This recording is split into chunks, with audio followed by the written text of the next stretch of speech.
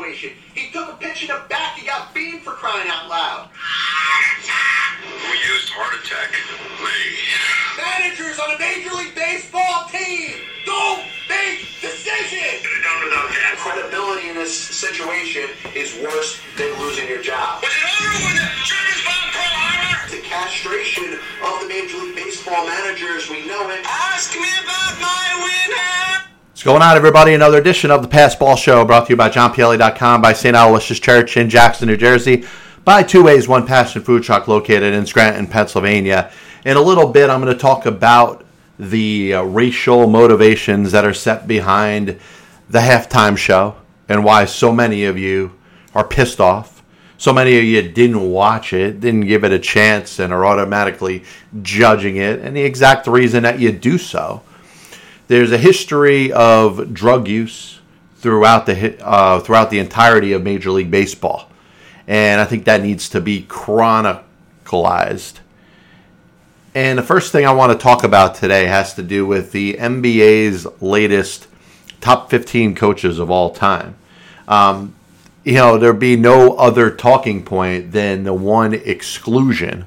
And when it's all said and done, I'm going to name you 5 head coaches that should be on this list in place of 5 head coaches that we're going to take off. So I'll be real quick with this.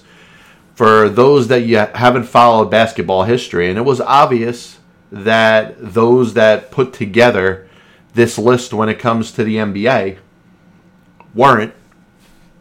There's a guy by the name of John Kundala who coached in the early times and was probably one of the most successful coaches that you'd ever seen. And his exclusion off this list is compared to excluding Paul Brown off the list of the top NFL coaches of all time. It's like taking Joe McCarthy off the list of the top MLB managers of all time. Does it speak that we're a little too much in a recent, and maybe people that were doing the research, number one, didn't do enough research, or number two, are too stuck in this time frame to acknowledge the very history of the sport? I don't know. But if you think of the history of the National Basketball Association, you think of the 1948-49 Minneapolis Lakers. You do. Because that was the first recorded season, the first recorded NBA championship, and it actually was the Basketball Association of America. So it was a year before they officially called it the NBA. And even if he had not led his team to another championship in his career, you would say that he is warranted of some sort of consideration for the greatest coach of all time. Maybe not number one, but certainly should be mentioned in the top 15. But it goes beyond that. He led the Minneapolis Lakers to a championship in the 1948-50 season. Again in 1951-52 and 52-53 and 53-54 over the course of the 11 seasons that he was a head coach in the National Basketball Association. He led his team to 5 championships. And you look at coaches that won 5 or more championships, why would you not put that amongst your top 15? So that's number one. John Kundala belongs in the list, and I'll let you know who he comes at the expense of in a little bit. But if you think of some of the other top coaches in the NBA, there was Billy Cunningham. Billy Cunningham was fantastic over the course of the 1980s as the head basketball coach of the Philadelphia 76ers. Led the team to an NBA championship, but also 2 other championship finals. Had a .698 winning percentage. How do you not acknowledge somebody with a .698 winning percentage in your top 15 amongst the top head coaches of all time? And like I said, you're looking at coaches, a couple coaches that never won a championship that were on this list. So Billy Cunningham is exclusion number 2 that I have a hard time, really getting behind and enjoying and believing it. You don't have John Kundala, and John Kundala, like I said, you could probably rank top 5. So if you rank him top 5 and he's not in your top 15, then I think you did a pretty lousy job doing your research. Billy Cunningham one of the top coaches in the 80s. And, of course, he gets probably thrown towards the back burner because he wasn't Chuck Daly. He wasn't Pat Riley. And those were the top two coaches in the NBA in that decade. But, to sit back and just disregard Billy Cunningham, I mean, how is he not in your top 15? So I look at Rudy Tomjanovich, back-to-back titles as the head coach of the Houston Rockets. And, of course, Rudy, if you remember, there's a very good sentimental value to Rudy Tomjanovich as a player, which doesn't have anything to do with his what he did or didn't do as a head coach.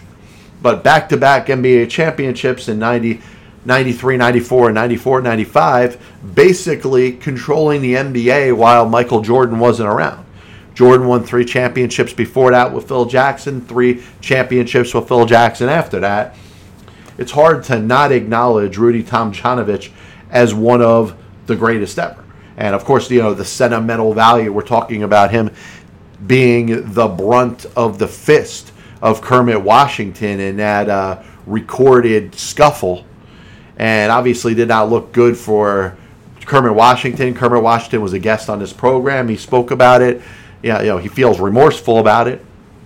But it was basically an example of being caught in the wrong place at the wrong time. There was a lot of violence in the NBA. There was a lot of scuffles and brawls that happened on the very basketball court, and most of it wasn't recorded. So I move on to Alex Hannum. Alex Hannum had a chance to coach for 6 different teams in the NBA over the course of, what were you looking at, 15 years, 17 years? St. Louis, Syracuse, Philadelphia, San Francisco, Oakland, and of course the San Diego Rockets before coaching with the Denver Rockets. So if you're a real historian and you want to analyze some of the non-existent teams or teams that have changed cities, you would talk about the St. Louis Hawks, you'd talk about the Syracuse Nationals, the San Francisco Warriors, eventually the Philadelphia 76ers, the Oakland Oaks of the ABA, the San Diego Rockets, and then the Denver Rockets. And this is a man that led his team to 3 championships, 2 in the NBA, 1 in the ABA. .535 winning percentage ain't great, but I'm giving somebody credit that won, and certainly won more than 3 times. So Alex Hannum has to be in your list of top 15 NBA head coaches of all time. And the last one, and I think it was a little close. I think you could say some of the coaches that end up being off the list, and then a couple of the other coaches that didn't get on the list probably deserve a little bit credit. But I'm going with Tom Heinsohn, who he lost in 2020 at the age of 86, but was the head coach of the Boston Celtics from 1969 all the way to 1978, led his team to 2 NBA championships and over 600 winning percentage. And, you look at some of the other head coaches of that time, yes, Bill Russell won 2 championships, okay. Yeah, you look at some of the other head coaches that are short of the list, and I want one of 2 things when I'm ranking the best basketball coaches of all time. Either an all-time winning percentage, that's where you get Billy Cunningham, and that's where I get Tom Heinsohn, or just an all-time winner, John Kundala, 5 championships in the NBA, and of course, before the NBA was even the NBA, won the first championship in 1948-49. So I look at those 5 coaches and I wonder, how did they get neglected? How did they get missed on this list? Now, it's up to you. What's on your mind? You want to bring up another coach that I missed? I'll mention the 5 that were on the list that I'm taking off. Doc Rivers, Jerry Sloan, Jack Ramsey, Don Nelson, Larry Brown. Now, I think they all had great careers. They all are, I think, certainly would be amongst the top 20, maybe the top 25 of all time. And I'm going to start out by why I am missing out on Larry Brown. Larry Brown won an NBA championship. And I don't have any issue with Larry Brown over the course of the 27 seasons he was an NBA head coach. But how many teams did he coach? 1, 2, 3, 4, 5, 6, 7, 8, 9 different NBA teams and 2 different ABA teams. That I have a hard time with his lack of stability staying in one organization. Listen, I love the balls. I love the fact that he believes enough, has always believed enough in his ability that he could bounce from team to team. I get that he probably wanted some sort of control in a lot of places, and this was a reason that he bounced around so much. You look at how many times he left the team after a winning season, and that was, a good amount of the time. When he left the Denver Nuggets in 78-79, he had a .528 winning percentage mid-season. The Nets had a .618 winning percentage in 82-83. So this was a very successful coach. I think if there was one coach that I would say was probably number 16 on this list, I can't put him over Heinz Sohn, because I think he just, in addition to winning twice, he won a higher percentage of games. And yes, in a shorter amount of time. I get it. But he managed to win 2 championships. Tom Janovich, I think, was the same thing. Didn't coach forever, but was dominant when he did. And the fact that he won those 2 championships in between the Jordan, Jackson, Scottie Pippen, Chicago Bulls dynasty has more of a representation when I'm trying to tell the history of basketball. And by the way, when you're talking about the top 15 coaches in the history of the NBA, don't you want to kind of tell the history of the NBA? Like I look at, and obviously I was in agreement with a lot of the head coaches.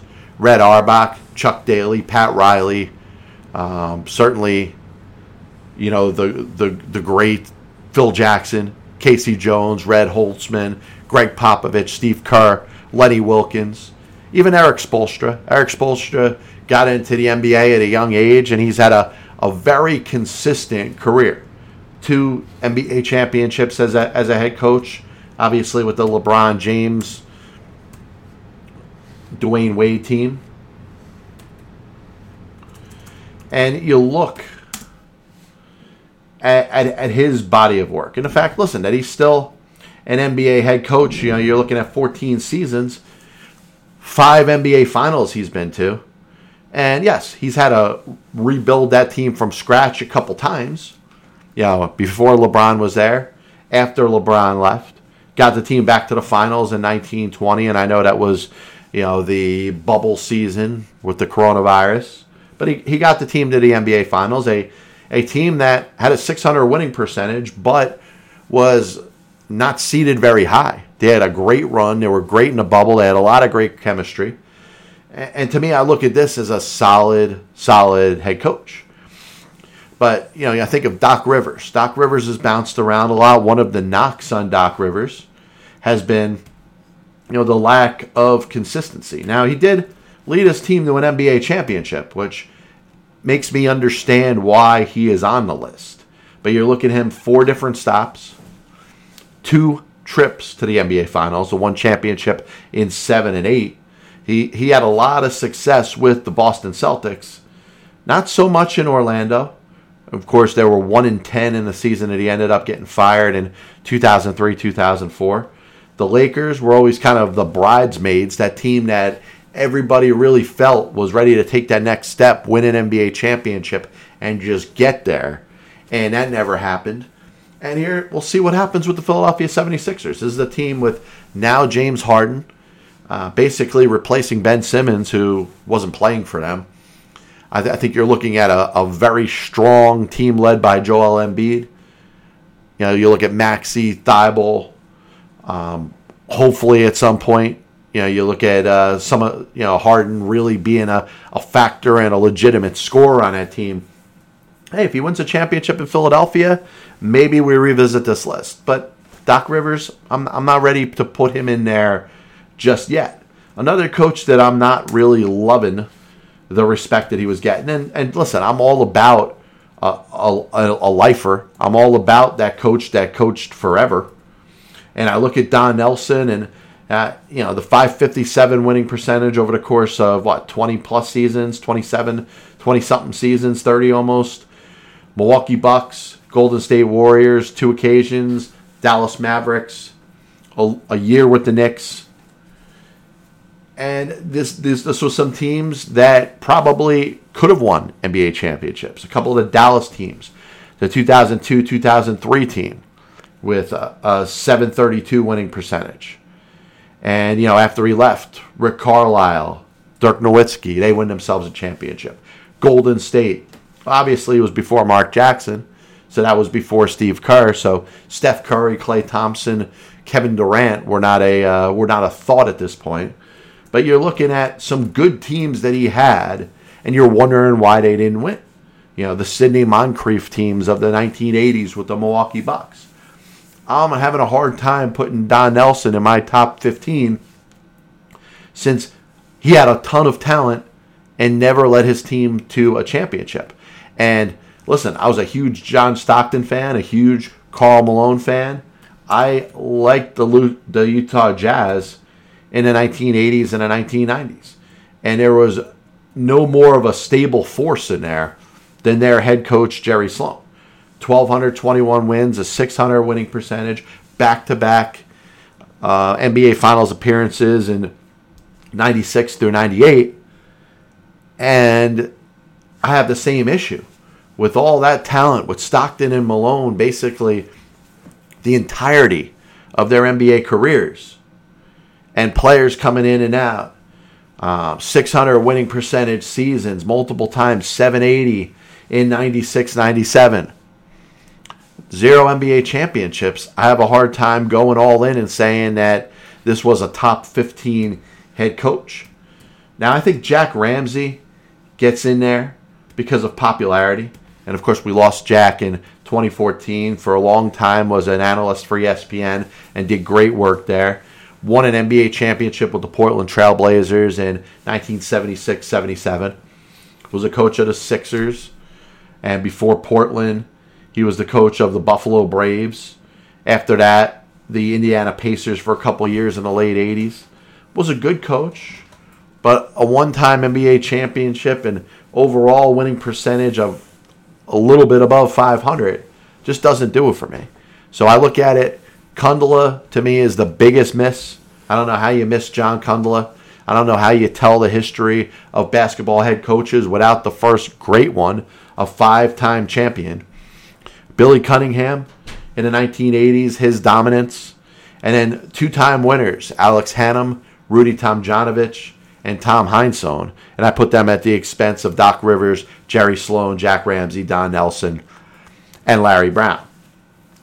So, of course, Matt Harvey is getting a lot of attention now as you think about his reported and now confirmed drug use during his time as a pitcher for the New York Mets, and most notably during his time with the Los Angeles Angels. And, of course, baseball was marred by the very sad and tragic passing of Major League Baseball pitcher Tyler Skaggs. And this happened in season, and this certainly changed a lot of people's perception of what they thought they were seeing. To me, there's a history of drug use in baseball, all different kinds. Of course, we could talk about the steroids era. We could talk about recreational drugs that were being used throughout the 1980s. And if you think of the use of cocaine in baseball, yes, Matt Harvey's testimony confirms that there's still use of cocaine throughout Major League Baseball, but I think you'd be a little silly if you said that it was up there with the level that it was used in the 1980s. Now, 1980s, if you remember, that was the decade of excess. Not just athletes, not just entertainers, not just people that have a little more free time on their hands, but the majority of adults were using some sort of recreational drug. Remember, this was before marijuana is basically legalized in a lot of states. So now we start to see a little bit of a separation between marijuana and somebody that's like, oh, wow, they were using cocaine. A lot of that was one and the same during the course of the 1980s. So obviously Tyler Skaggs, who died because of the use of excessive opiates in the middle of the season, July 1st, 2019, you're watching as his former clubhouse attendant and the Angels clubhouse attendant, Eric Kay, is going to trial for his distribution of certain pills. Matt Harvey testifies, says, hey, I used cocaine. I used it with teammates. I got it from, whether it's Eric Kay or somebody else. And obviously the New York Met fan wants to jump into the social media world and make it about them. Oh, man, Matt Harvey, dominant pitcher, 2013 All-Star game. Remember in the World Series Game 5. It's not always about you as the fan. And, you think of Matt Harvey, and some people want to make the instant comparison and say, hey, he's another Dwight Gooden, another Darryl Strawberry. And with all due respect to Matt Harvey, I don't believe that Matt Harvey was good enough to be on the same level as Doc and the same level as Strawberry. I think his 2013 season was outstanding. He had the Tommy John surgery. He came back. He was very solid in 2015. But outside of that, and I know the injuries caught up to him, the thoracic outlet syndrome that he never seemed to really recover from. But if you're saying that drugs and the use of cocaine destroyed his career, I don't really agree with you. I would agree that injuries from the Tommy John surgery that he proved that he could get back from. But the thoracic outlet syndrome, where was he after that? And that's when we're trying to talk about what actually derailed Matt Harvey. We want to use excuses for players. Players, yes, they're responsible for their own actions. Maybe up to a certain point, if they're battling addiction, it's going to be hard to blame somebody for having an addiction. And we support people as they try to get help and they try to get through things. We did that with Doc. We did that with Darryl. Certainly most of the general public was in favor of Steve Howe when he was given that last chance with the Yankees. Obviously, I think of Leslie Nielsen and Naked Gun 33 1/3 when he says to Anna Nicole Smith's character, I'm giving you one last chance. Not one of those Major League Baseball Steve Howe kind of last chances. And listen, I see the humor in it, but we're talking about something serious here. So when you're talking about drug use and addiction, it's something that is taken seriously. We know it is. We want and hope that those that have addictions are able to seek and get the help that they need.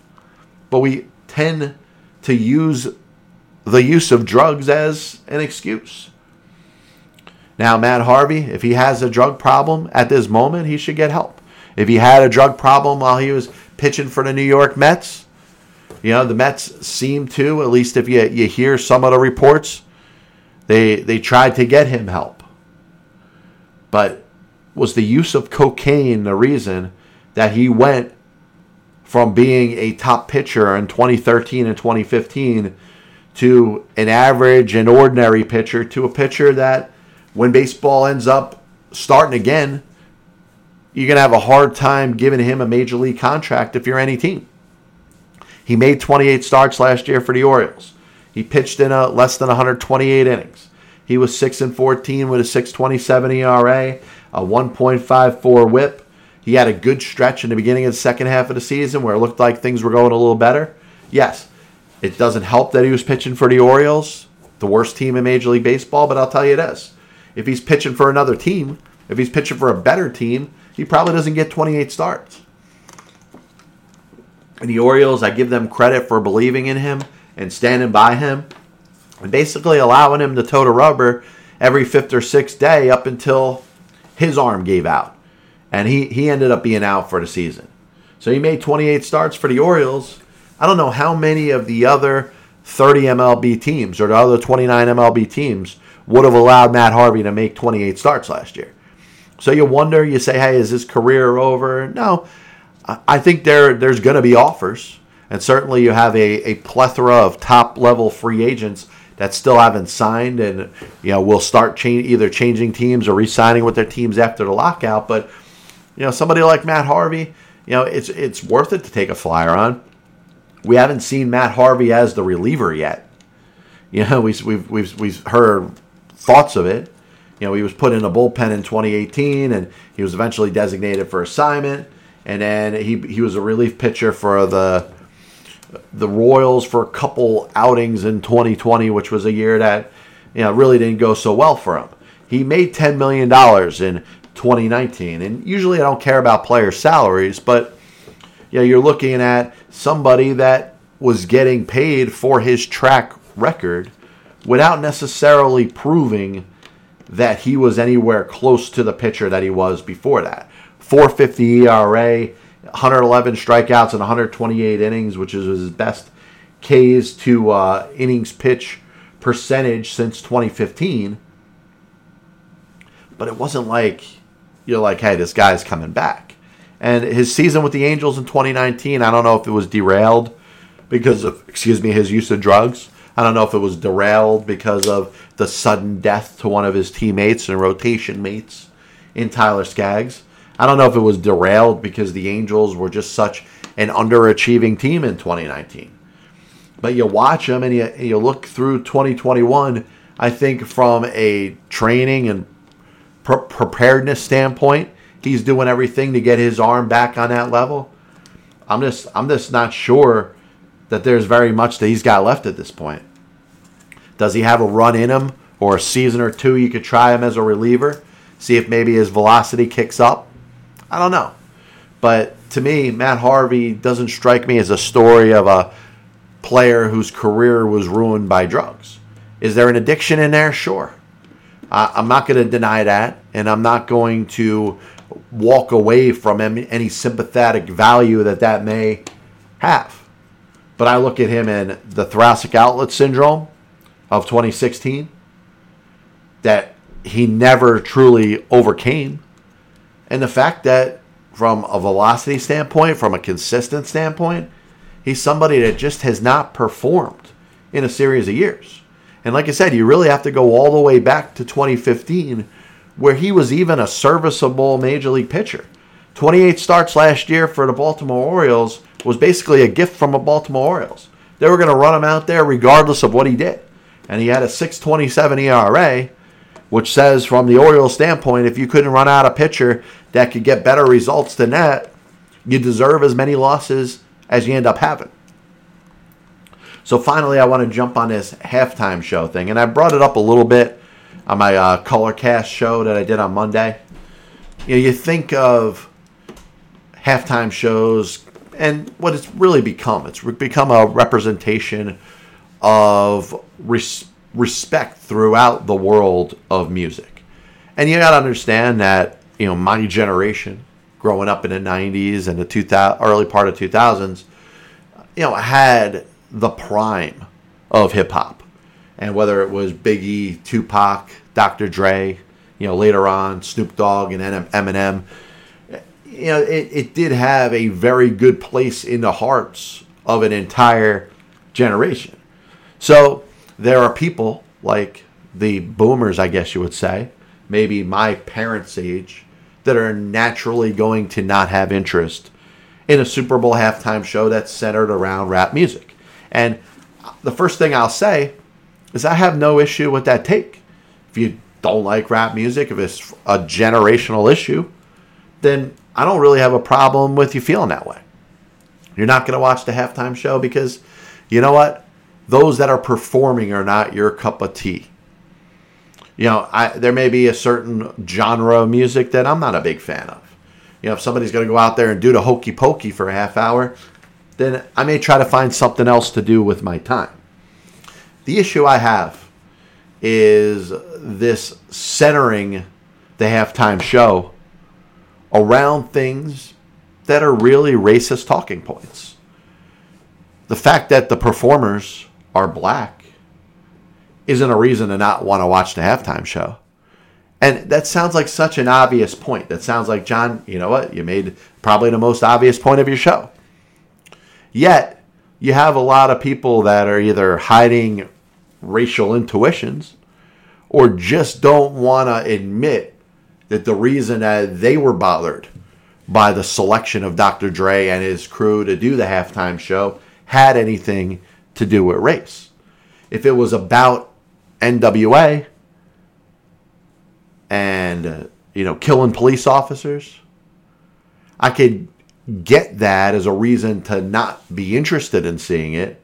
But then you watch the halftime show and there wasn't any sort of sentiment of anti-police.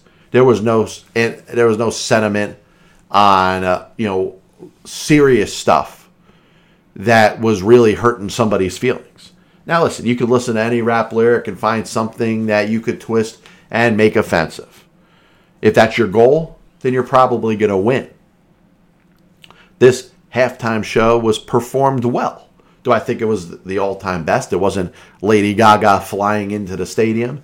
It wasn't Prince. It wasn't Michael Jackson. It was a good performance. A good performance coming from a fan of that genre of music. But my issue, and this is what I want to close the show with today because this is bothering me the most. We're fighting these battles with a strong group of white people that don't want to see blacks succeed whatsoever. And if you look at the accomplishments of Dr. Dre, starting out with a group called NWA, basically letting out his and his peers' frustration over the treatment of blacks in California, which was a legitimate thing. Maybe he went overboard with F the police, but it came from the heart and was a representation of something that was happening. The Rodney King riots, police brutality, which was a serious thing in the late 80s and the 1990s, and I obviously know, up through now is still a problem. But he parlayed that into the ownership of a record company, making his own beats where he was able to sell it for millions and millions of dollars. And it honestly is an amazing success story. So for those of you that say, hey, Dr. Dre is black, and that bothers you, that's why you wouldn't watch the halftime show. That's why if the halftime show was thrown in front of your face, you would find some way to insult it. It really was a celebration of a man that really took what he had and built a huge empire.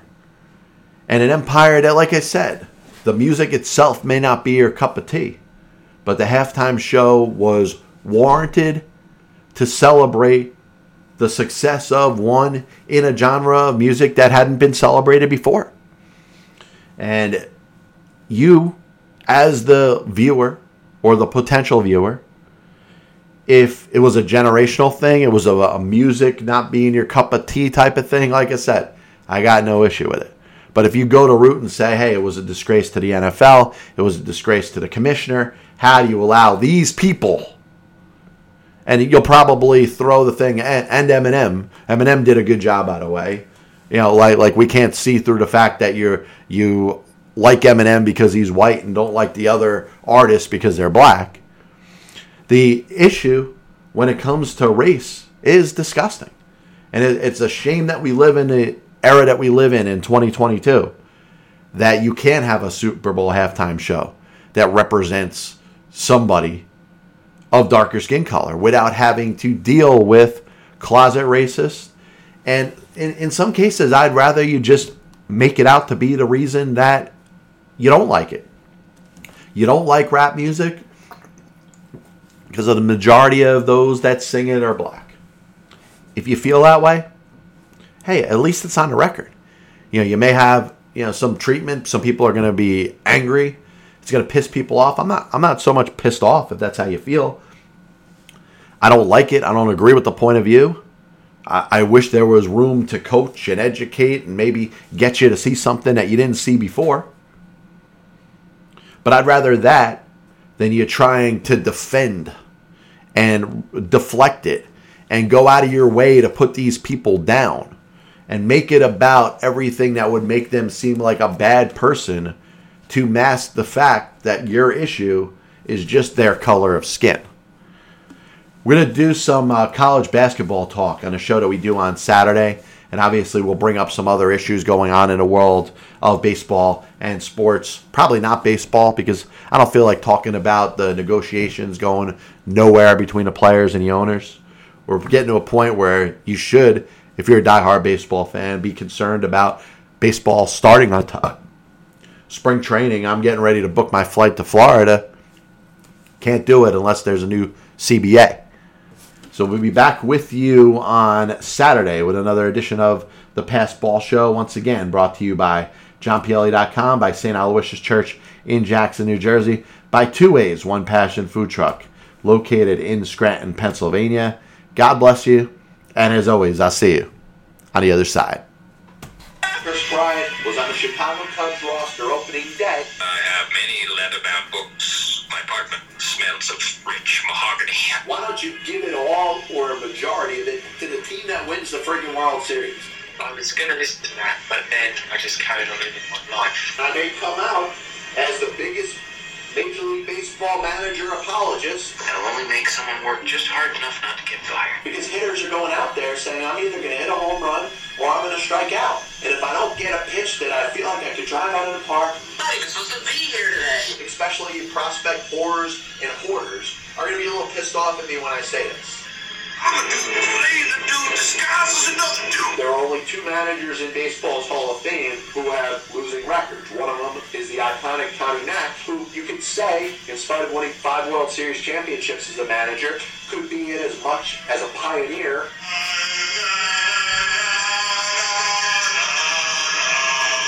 And what side of the spectrum they're on? Were they pitching? Were they batting? If your favorite team was pitching and a ball got inside to hit a batter, there's no way it could have been on purpose. But if you were a fan of the team that was batting and the ball got inside and hit somebody or went behind somebody's head, absolutely 100%, unequivocally, that pitcher was throwing at him. They put their tail between their legs and decided they're going to do exactly what they're told. You damn well right better give him a contract extension. You damn well right better make him the manager over the next series of years. 35 years ago, I could have loaned your parents the money for an abortion.